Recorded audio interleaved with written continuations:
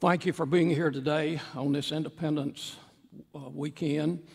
Our pastor, Tommy and Hillary, are on what they are calling a baby moon, and we wish them, I think they're in Charleston, and we wish them a wonderful time, and they hope that they'll have a safe experience and will return to us on next Sunday. So we miss them, but we're grateful that they can have this time away. Today I want to share with you, the title of my message is A Humbling Intervention. Let us pray.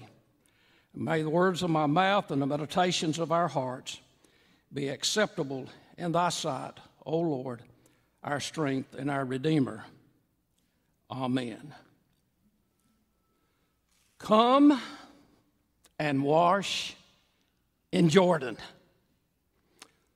What a magnificent invitation.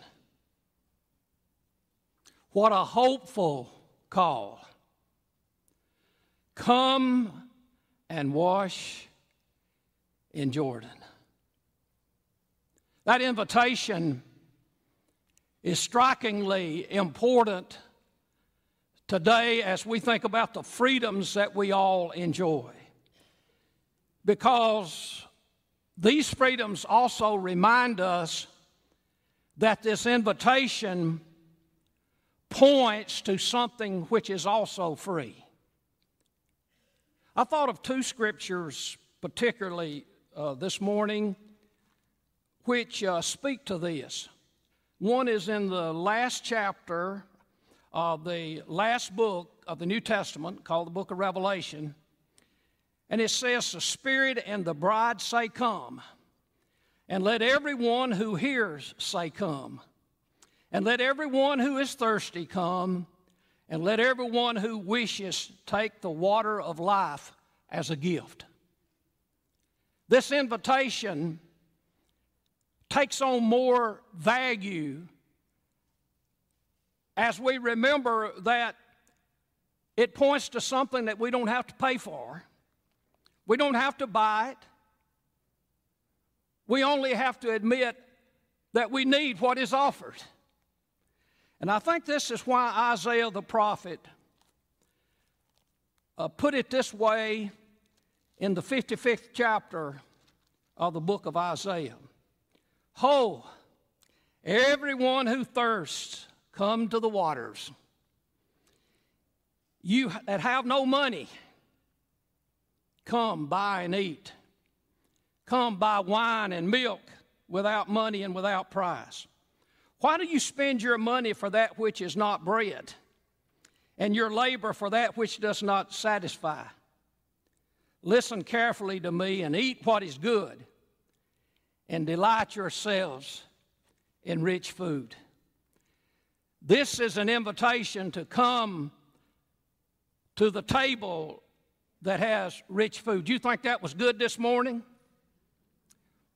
We're talking about something that is expressly delicious and wonderful. Come to these waters. Come and wash in Jordan. Now, who is this for? Well, it's for all of us.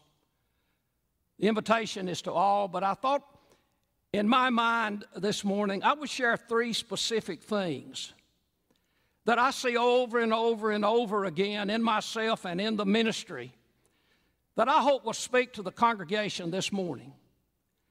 And today, I want to lift up the thought that this invitation is for those who have a sense of worthlessness, that you're not valuable, that you're a piece of junk. There's no reason for you to live. There's no hope left. I have no affirmation from anywhere or anyone.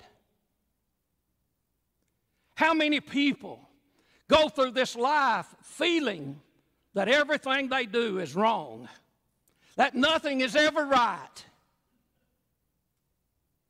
that every time they get to the edge of the walk, they fall off. This invitation is for you. Come and wash in Jordan. You know, sometimes that feeling is brought on by illness. I've been there a time or two myself. You just feel like you're never going to get well. Why am I living? Sometimes it's brought on by a mental state. And sometimes it's a spiritual issue.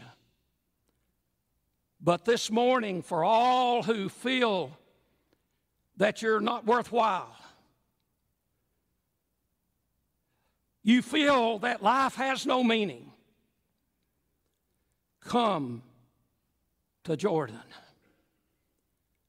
Come and wash in Jordan. Secondly, this invitation for those who are closed-minded. My friends, I don't think I've ever been in a time in my ministry when our world was more divided than it is now. And everything that comes up and every issue that's talked about, everybody's right and nobody's wrong. And if you're not on the same side I'm on, you're wrong. And if I'm not on the side you're on, I'm wrong. And our minds are so closed in that unless the world runs like we think it ought to run, there's no hope. And this invitation today is for a mind that is so closed to any understanding from anywhere except with inside oneself. Come and wash in Jordan. And thirdly, this invitation is for those who attack the church.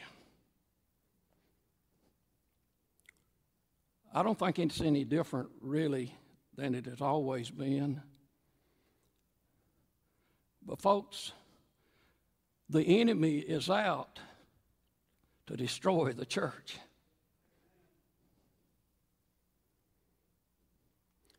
We have the pearl of great price.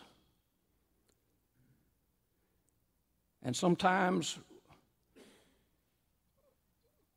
we treat it like it has no value whatsoever.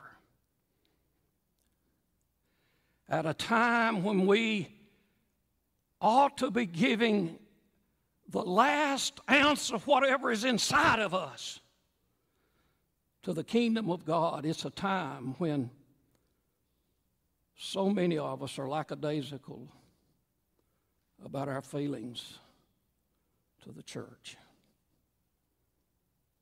But you know, I've thought about this. When the Apostle Paul wrote to the church at Colossae, he was dealing with people who were very spiritual, but they thought they were a little more enlightened than everybody else. And they had a higher knowledge than this basic elementary understanding that the Christians had of the gospel. And so Paul spends a whole letter of Colossians dealing with this attack from the outside. But make no mistake about it, it comes from within as well. I've lived this journey now for 60 years. And I always felt like I got sent to churches that were always in trouble. All they wanted to do is fuss and fight. And that didn't come from the outside. It came from the inside. And I want to say, as I come to this point in my life, friends, I want to extend this invitation for us all to go wash in Jordan and clean ourselves up and let God do this miracle of healing that tears the church apart not from the outside, but from the inside. Come and wash in Jordan. Now we come to our story. There was a man by the name of Naaman. He was a great man. He was the kind of person that the children would look up to and say, I want to be like that when I grow up. He's a mighty man of valor. He was a smart man, very well thought of. He was very brave. But he had two character flaws. And one of them was physical and one of them was spiritual. He was a leper. And leprosy was the kind of disease that would make the flesh melt away from the bone. Can't you just see that? You think that wouldn't attack your self-esteem? You think that would not be a problem? Incidentally, do you know that the doctors are studying armadillos? Armadillos carry leprosy, but the scientists and the doctors are researching the armadillos to try to get a cure for leprosy, or what's called Hansen's disease. So go easy on those little fellas out there. Let them wash in Jordan. Let them do something that'll help those of us who get so upset when we try to miss them on the highway. I have enough funerals. I don't need any more. But he had leprosy. And there was a little lady that had been actually captured by the Syrian army over in Israel, and they brought her back, and she was a handmaiden to Naaman's wife. And one day she was talking to Naaman's wife, and so I wish my master back home in Israel, we have a prophet over there that could cure him of his leprosy. Well, the next thing you know, it gets to the king. The king sends a letter over to the king of Israel. And when the king of Israel gets the letter, he tears his clothes off of him and said, who am I to kill or make alive? Well, Elisha got the word. He said, send him to me. Elisha's the prophet. So here comes Naaman with his entourage. That chariot, they slip up there to Elisha's tent. And Elisha sends one of his little preacher boys and says to Naaman, you go down yonder to the Jordan River and wash 7 times. Go down yonder and wash. Incidentally, folks, this is very interesting. When those Greek translators translated from the Hebrew into the Greek language so that the church would have that Old Testament in their language, guess what word they used there? They used the same word that we use for baptism. So he went and baptized it, but somebody didn't baptize him. He washed himself. He baptized himself. And look, Naaman got really upset, and this was his second character flaw, as I call it. He was so proud. He said, well, I thought he'd come out here and wave his hand over this place and speak some words and I'd be healed. Well, sir, that may be what you thought. But he told me to tell you to go wash in Jordan 7 times. So he went down there, and can't you just imagine this?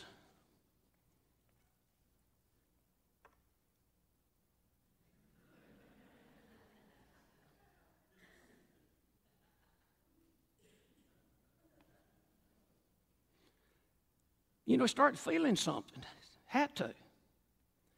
So he went out there and he went down once and twice and got to feeling pretty good about it. And he went on to the 7th time, and when he came up, and children, here it is. It said when he came out of the water, his flesh was like that of a little child. Incidentally, I hadn't intended to tell you this, but we need your prayers. You know, we've got a little grandbaby. 10 months old, and they've got him in swimming class. Can you believe that? He's already swam, already doing 10 feet. They tell me they start them off now at 1 month. I don't know. But anyway, last night we got a call, running a high fever. Had to go to the emergency room, and the baby has COVID. So y'all pray for him. But I thought about that in the context of this scripture, little child, healing, and all of it. Y'all pray for the baby, would you? And I'll pray for yours. You know that. And so the little lieutenant said to Naaman, "Sir, you've been used to doing big things in a big way, and now somebody's asked you to do something beneath your dignity, and you think it's stupid. You don't want to do it." But he did. He conquered his pride. And he went down. And we've talked about what happened. That was an humbling intervention. He received the invitation, "Come and wash in Jordan." And for you and me, if we answer this invitation, I think the same principle applies. We have to get off our high horse. We have to humble ourselves and say, yes, I may not feel a sense of meaning, but Lord, just let me get to the pool. Let me get to the river. I may not think that's the way it ought to be, but Lord, I'm not going to close my mind to something that the prophet has said. I'm going to open my... It takes humility, friends.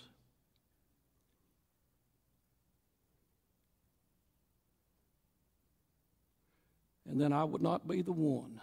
I would not want to be the one when I stand before my Maker. So, oh yeah, you're the one that created all kind of havoc down there in that little church. No, I want to be the one that will receive enough grace from God to go to the Jordan and wash and be made whole. Oh, I wish I had more time today. God bless you, and thank you for paying attention, and may the grace of God be with you all. Amen.